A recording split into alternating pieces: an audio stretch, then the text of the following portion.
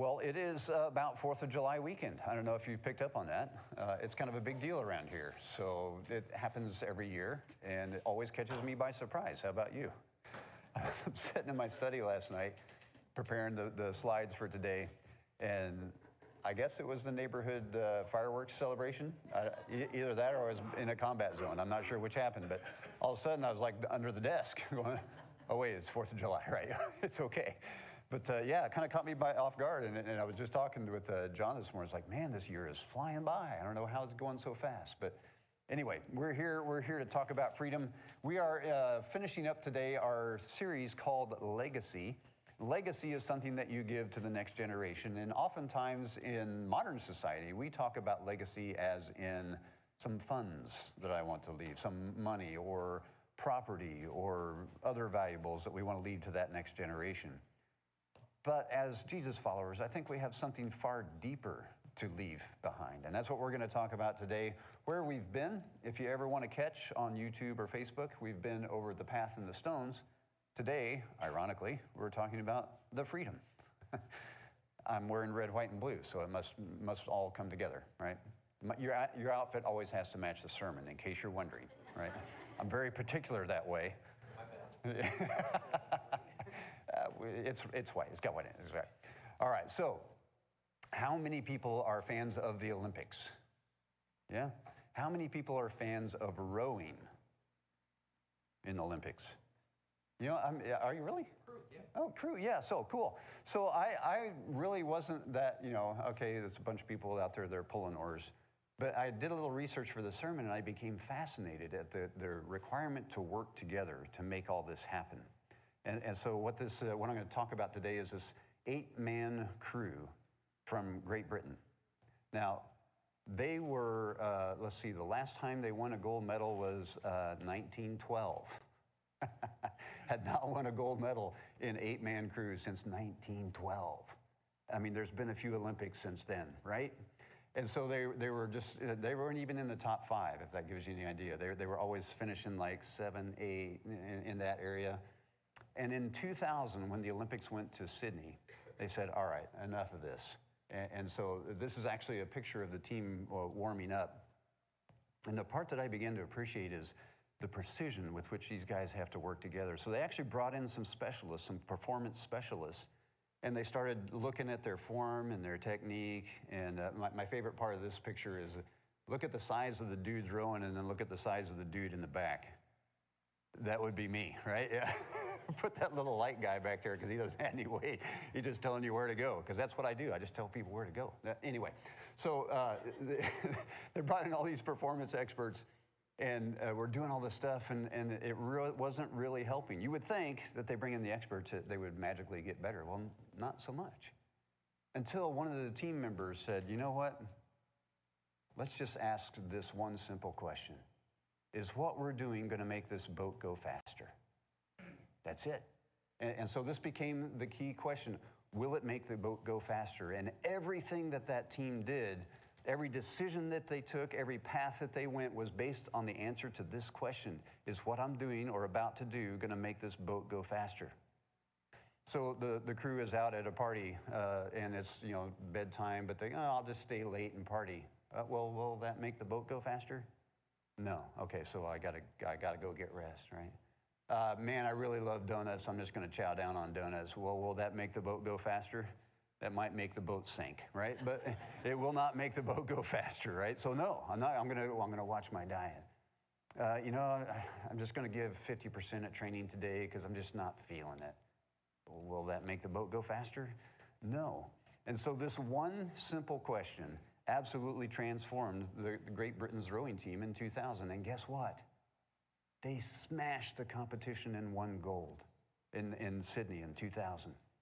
All because they devoted themselves to the answer to one simple question. Is what I'm about to do, will it make the boat go faster? And I thought, wow, how simple and how wonderful that is. And to boot, they were able to leave a legacy of pride because, let's face it, if you haven't won a medal since 1912 and it's 2000, the legacy is not good. Let's just say that. But it's been transformed. And ironically, there's an entire company that the captain of that team founded after that Olympics called, guess what? Will it make the boat go faster? You can Google it if you want. They've got a whole series of things that you can research and leadership and all that stuff. So it absolutely fascinated me. But since we're talking about legacy, we talk about the team not having won since 1912 and then smashing it in 2000. Sometimes we kind of wonder about what legacy should I leave? Have I not won a medal since 1912? What am I handing down to my family? What is the expectation? How will they view life? How will they do life? And oftentimes we get into these contemplative modes when we're either approaching more years, more trips around the sun, or maybe a life crisis has come up and you begin to wonder, what is it that's really important? What legacy will I leave? And if you haven't had that question yet, I bet you will. But let me just say this, it's better to think about it now than at the last minute, because there's only so much you can do at the last minute. But if we're deliberate about the legacy we leave now, we can build a strong legacy, and we can give something of far greater value to the next generation than just a hedge fund or a piece of property. So my encouragement today is let's be this now. Let's be in this mode of what will I leave for the next generation, for my children and for my children's children. Now for me, I recognize a theme in my life. The legacy that I wanted to leave was freedom. Now, I was raised in a family that believed in freedom and believed in service to freedom, which sounds like an oxymoron. You're telling me you have to be a servant to have freedom? Does that make any sense? Well, yeah, it does. I was raised, my brothers and I went through Boy Scouts. We did all that, military family, did all that, served my country, and freedom was very important to me. Now, let me just throw this little caveat out there. Freedom is important to all of us, whether we realize it or not. But here's the problem that I'm seeing in the current society. We want the rights of freedom, but we don't want the responsibilities of freedom. That's where it gets dangerous, folks. Because unless we're willing to invest, unless we're willing to serve for that freedom, we can lose that freedom. And if you don't believe me, look around the world. There are places that have lost freedom and places that are losing freedom. And so the time to think about this is now. For me personally, I gave 21 great years of my life to the country. I'm happy to do it. Glad to do it again if they let me, but they tell me I'm too old. Whatever. It's just a number, right? But as I was doing that, I became aware of an even greater freedom. Because if the freedom of the United States, which is not perfect, but it's a lot better than a lot of places in the world, if that freedom is so cherished, how much more so the freedom from sin and even the power of death that Jesus gives? See, now that's the freedom that I really want to leave behind. That's the freedom that should be the basis for this. And it was the basis for this. The question is, will it be the basis for this? Well, that depends. That depends on the legacy that we, as Jesus followers, leave. So for me, my journey went through, freedom as in the United States, but oh wait, there's a deeper freedom still. That's the legacy I want to target. Because if I do that right, everything else will fall into place. I'm convinced. Now, I mentioned earlier that there are places that have lost freedom, and that's true. Paul had a similar situation at a church in Galatia. And so we're going to jump into Galatians this morning, but let me set the stage. The church that he's writing to, he planted. He got it right. He got it off to a start. They were doing great. They understood that the law was no longer binding them and holding them down and making this oppressive weight. It was grace through Jesus Christ that sets them free and the forgiveness that he offers. And they were doing wonderfully. And then some false teachers came in behind Paul and began criticizing the way that they were doing church, specifically around Old Testament laws like circumcision and some of the foods that they ate or didn't eat. And we're convincing them that, no, you need to do this. This is the mark of whether you're saved or not. And all that law began to weigh on them again, began to weigh them down. And Paul writes to them in this circumstance to say, look, you guys were doing so well. Why are you taking back on this heavy burden that Christ freed you from? So that's where we pick up the text today, maybe, or maybe not. The Word of God is a mystery, and one never knows. Fortunately, I have a small tab, if I can get my fingers working.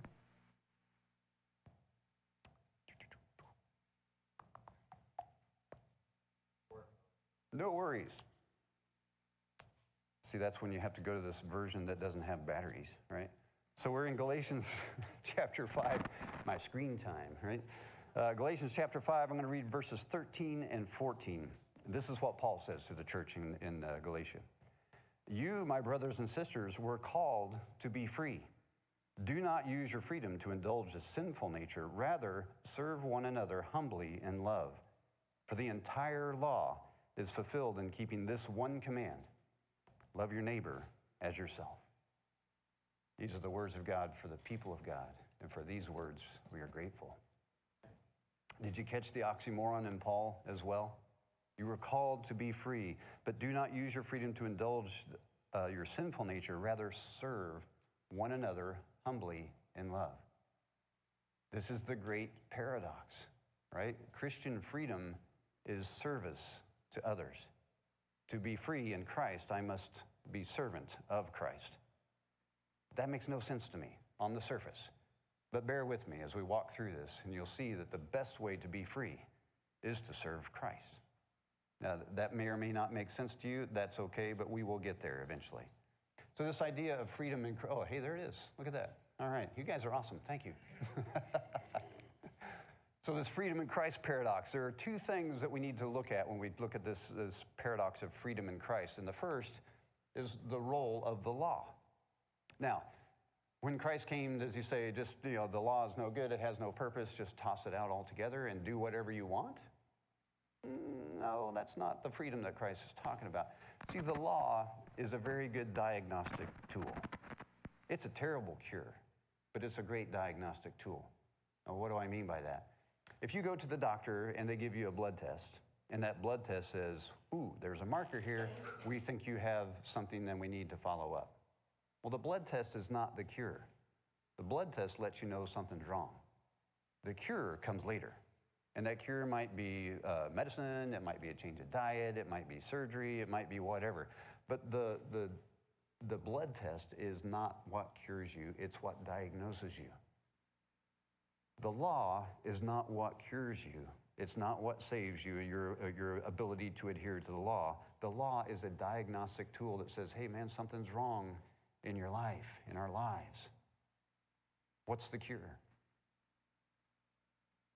Come on, I lobbed a softball. Yes.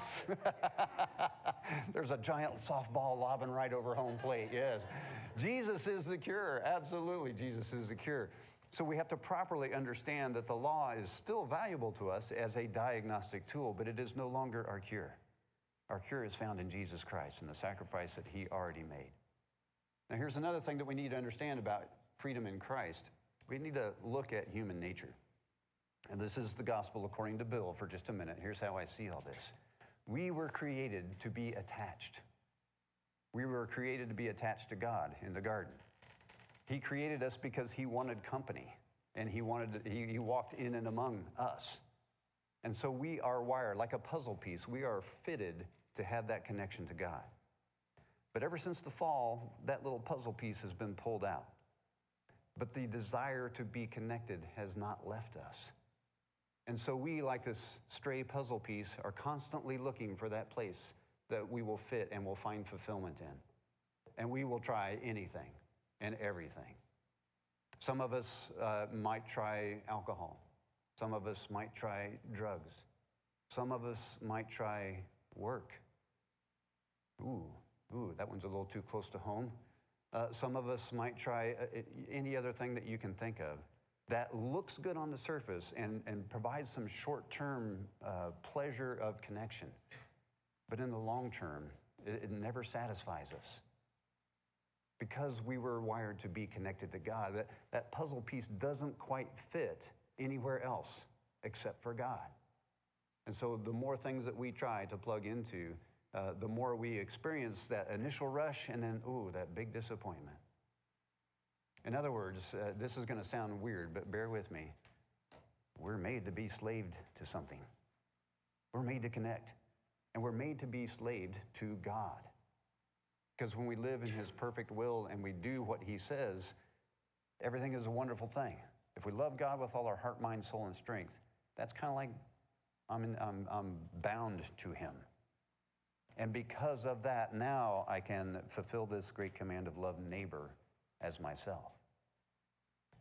But anytime I disconnect from that and try to connect to something else, it's never going to work out. So in essence, this freedom in Christ is to be bound to Christ because we're free of everything else. Ask yourselves what result you get when you bind yourself to these other things. Initial pleasure, boredom, weight, guilt, shame, disconnect from God, all these other things that start to come after that. But it's after that, meaning it looks good up front and then I get to this place. So we are wired to be connected to God. And when we say freedom in Christ, if we're just free floating, that's not freedom. If we're doing whatever we want, that's not freedom. That's anarchy, that's chaos. But if we're wired to God through love, then we are free. Does this make sense to anyone now? If so, could you explain it to me? We'll keep going. It all gets better. All right, so here's another way to look at this question of, can I do anything I want? Or now that the law's not there, do I have to pay attention to those things and how it affects people? Well, we're going to turn real quick to 1 Corinthians 10, 23 and 24. This is Paul writing now to Corinth, who had similar issues. You detect a theme that is common in human beings here. Like, well, freedom means I can do whatever I want. No, it doesn't. Here's what Paul has to say. I have the right to do anything, you say, but not everything is beneficial. I have the right to do anything, but not everything is constructive. No one should seek their own good, but the good of others. There's that binding to Christ again. See, it's not about me. Freedom is never just for me. That unholy trinity of me, myself, and I, that's not freedom. That's not the freedom Christ died for. That's not the freedom that is handed down. The freedom that is handed down is for all of us as community. Because not only are we wired to be connected to God, believe it or not, we're wired to be connected to each other. That's the way God made us. Even that person that you don't agree with, even that person that gets on your nerves, even that person that you're not really sure why you or they are here, we're wired to be together. Not everything is beneficial. Well, when I'm thinking about somebody else, if something that I'm doing technically is okay to do, according to the word as I understand it, but it's a hang-up for them, then maybe out of consideration for them, I don't do that thing. Let me give you one example. We were, back in the day, you may have heard I was in the Air Force. This gets mentioned every week, right? So we were flying, we had to divert, and we landed, and there were, I think, 4 instructors there, 4 instructor pilots. And so, not proud of this, but this is the way it was back in the day. So what do you do when you're stranded at night and you're 4 instructor pilots? Well, you go out and have a great time. And so we decided that we were going to go do that. And this one guy was like, yeah, I'm not really feeling it. No. And so what do good instructor pilots do? We give him a whole bunch of grief. Oh, come on, you sissy. We just started laying into this guy, and he would not budge. And something in my heart said, something's going on here. This is not normal. Like, most anybody would have caved by now, but there's something going on. And so the other 2 guys are getting ready to go. I was like, hey, I'll be with you in just a minute. I got to go to the bathroom or something. I made some excuse, and I lingered behind, and I said, hey, is there something going on here that is a little deeper than appears on the surface? Come to find out, he was a recovered alcoholic. And man, did I feel like this tall at that point. It's like, oh, come on, don't be a sissy. Go out with the boys. Yeah. When I found that out, I was like, ooh, yeah, no, could I do that? Could I be okay in doing that? Yeah, I could at that time. But he couldn't. And so me inviting him was a big stumbling block for him. Me pressuring him was an even bigger stumbling block for him. And thank God that he had the integrity to say, no, I'm not doing that. Not everything is beneficial. The other thing that it says is not everything is constructive. Well, there's an interesting word, constructive. Constructive is like construction. Construction assumes that we're building something. So yeah, I can do things, but is it constructive? Is it building something? Well, as Jesus followers, what are we building? Disciples, right? Ideally. And that could be me or that could be us. But if we're constructing disciples, then we're building people up in Christ. Not everything is constructive. So we have to start asking some questions about these. What are we constructing? We're constructing disciples of Christ, those who will become just like Jesus. And where does that start? Well, it starts with me. Before I can help anybody else, I got to learn it myself. Am I perfect at it? Nope. Is anybody?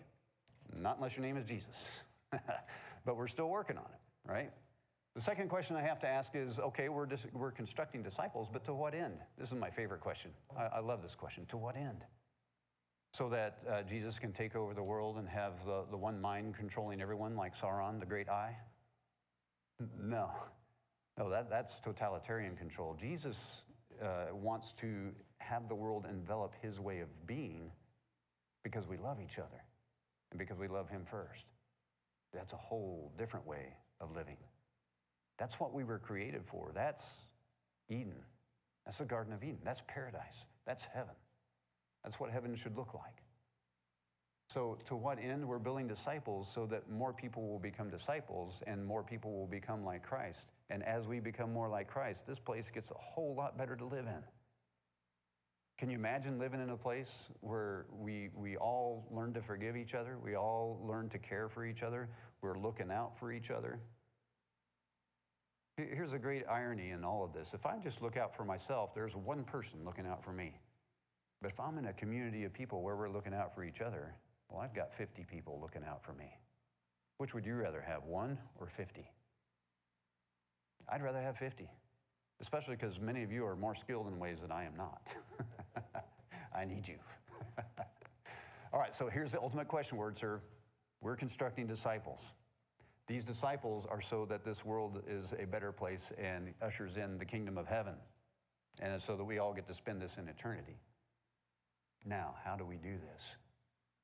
Well, it hit me as I was sitting there at the computer. What if WordServe, like that British rowing team, had one simple question, and every decision that we took based on that one question would guide everything that we do or don't do? You remember their question? Will it make the boat go faster? Well, what's the question for WordServe? Here's my proposal. Will it make a disciple? So here's how this works, WordServe. Here's the challenge. For the month of July, I want you to ask this question. I want you to write it on your mirror, tape it to your screens. I don't know, write it on your forehead backwards so when you look at the mirror, you can read it, whatever. But this question, let's live for 1 month with this question and ask myself, will it make a disciple? Will these words that I'm about to say help make a disciple? Will this road rage that I'm getting caught up in help make a disciple? Will these things that I'm surfing on the web help make a disciple? Will my habits help make a disciple? Will the activities I engage in on a day-to-day basis, will that help make a disciple? Because if the answer is no, then let's pledge together, just for 1 month, let's try it, see what happens. Then if the answer is no, we don't do it. But if the answer is yes, we do it with all our heart, mind, soul, and strength. Can you imagine what a difference that would make? That would be like, since 1912, we haven't had a baptism. WordServe hasn't been around that long, but if it were the case. But if we do this, what are we capable of? More importantly, not just what we accomplish in this life, but what legacy are we building to leave behind if we do this and only this? That is the mission. The Great Commission says, go and make disciples of all the lands, right? There is no other mission. So there should be no other question. And if there's no other question, there should be no actions that go counter to that question. That's the way this works. So when we think about what legacy we might like to live, here's my recommendation, WordServe. Let's leave a legacy of freedom. Freedom in Christ. And if we do that right, everything else takes its place. So if you've been playing the home game and you want to recap this entire series of the legacy that we're leaving behind, The first session was to watch for God. And when we see him move, we move out with him and we follow him. We don't lead him. We don't manipulate him. We follow him. The second one is, as we follow him and we have stories to tell, we tell the stories. We become the living stones that remind people of what God has done.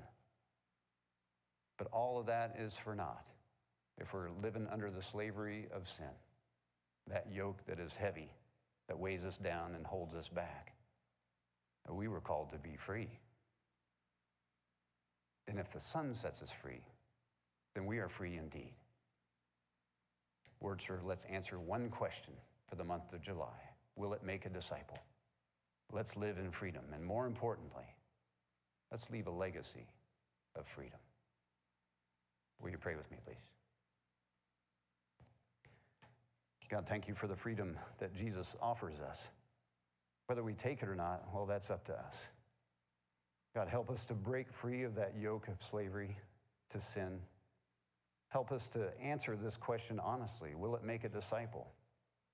And help us not to take that question in shame or in guilt, but rather to say, this is an opportunity to change my life, the life of my family, the life of the place that I work, my school, my community, and my world. God, you have paid a great price to bring us this freedom. Help us to be good stewards of it. We pray this in Jesus' name. Amen.